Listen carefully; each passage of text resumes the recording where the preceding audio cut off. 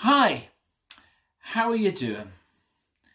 If the weather's as lovely when you're watching this as it was when I was writing this or recording this, I hope you're able to get out and enjoy some of the sunshine. It looks like these reflections are coming along like London buses, none for ages, and then two come along at once, causing Siggy to have such great excitement. As I said in the last one, the readings this covers you may have read a few weeks ago, or you may still be around this point, not even reached this point. But I still pray that this might have something to say to where we're at today. Our Old Testament readings throughout the period are taken from the book of Deuteronomy, and the New Testament stuff from Luke. Something that bugs me in television shows and the like is when people claim they don't know the answer to a question because it's something that happened before they were born. And I'm thinking, yeah, well, it is a history question. Or maybe I'm just getting grumpy because they're making me feel old, or I'm still struggling to come to terms with how long ago the 1990s were.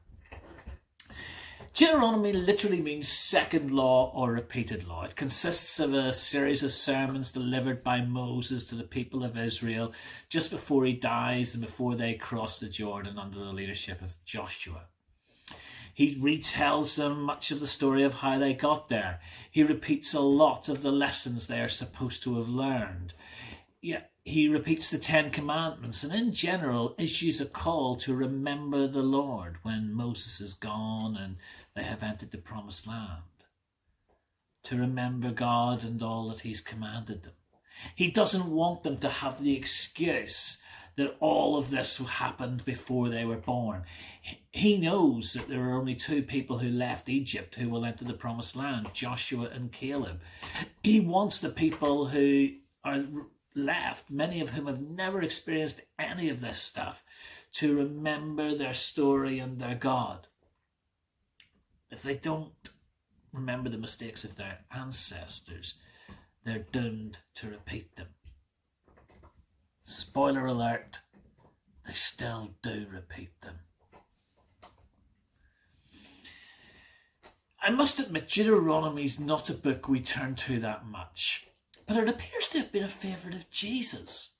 At the start of his ministry, when after his baptism the Spirit drives Jesus into the wilderness for the temptations with the devil, Deuteronomy is the book Jesus has on his mind. The three responses he makes in the face of temptation are lifted from Deuteronomy. When Jesus gets into discussions with Pharisees about divorce, he begins by saying, well, what does Moses tell you?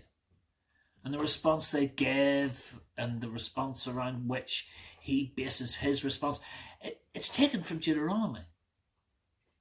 Or above all, when Jesus is asked, what's the greatest commandment? He doesn't turn to Exodus, but he first turns to Deuteronomy. We read this on Deuteronomy 6 on day 97.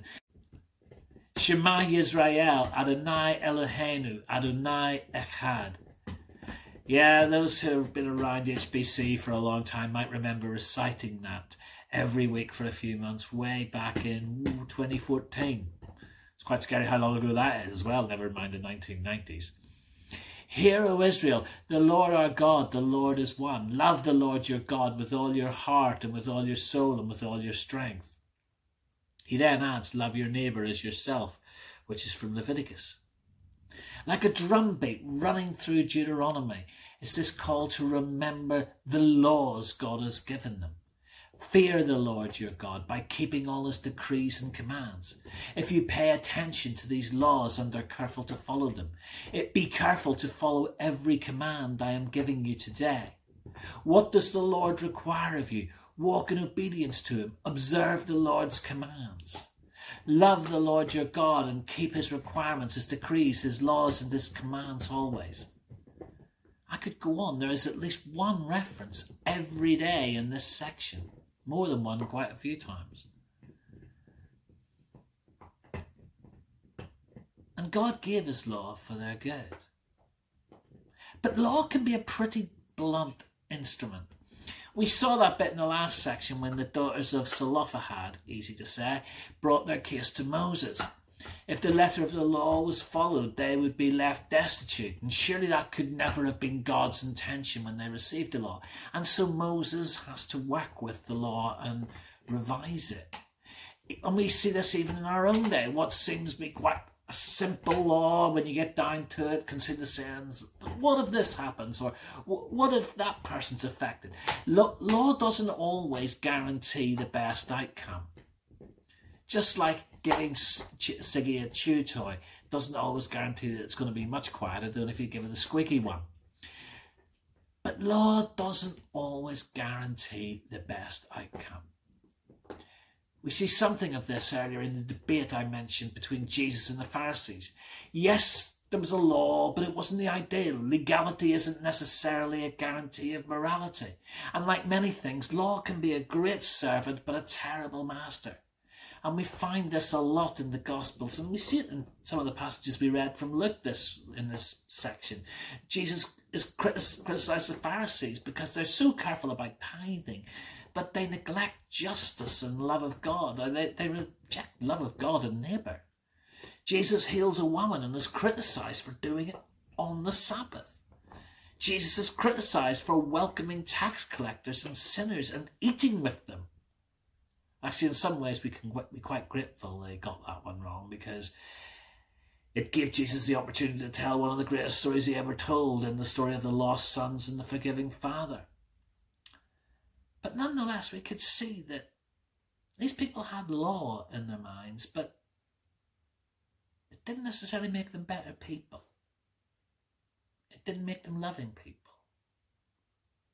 Law was a cold, blunt tool or instrument. And law so easily takes us to the bare minimum we need to stay on the right side of it. It leads to, how far can I go before I've gone too far, before I've crossed the line, before I've broken the law? And that's why it's important to remember that the greatest commandments are about love for God and for neighbour. Get those right and the rest falls into place. Love isn't asking those questions. Love truly seeks what is truly good, true and right for others. That's not necessarily the softest option, but sometimes that can be tough. But it's still seeking the right thing from a good and loving place. Love is designed to make others thrive. I don't believe that God gave Israel the law because he wanted to boss them about. I believe he was offering them a truly better way to live. And I believe the way Jesus calls us to live is better still. I'm not a Christian because of what God will do to me if I'm not. I'm a Christian because I truly believe that Jesus calls us to a better way to live. Not easy, but better. And it's not always easy to know the right thing to do in every situation. But if we do it with the love of God and others at the forefront of all we do, we won't go far wrong.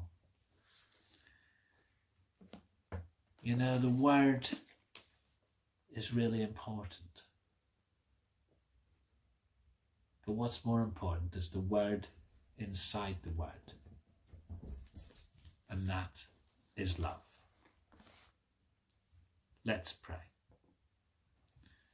Help us, Lord, to follow you, knowing that your plans and purposes are good, even if following them is not always easy. Help us, Lord, above all, to love you with our heart, soul and strength, and to love our neighbours as ourselves, trusting that you will take care of the rest. Amen.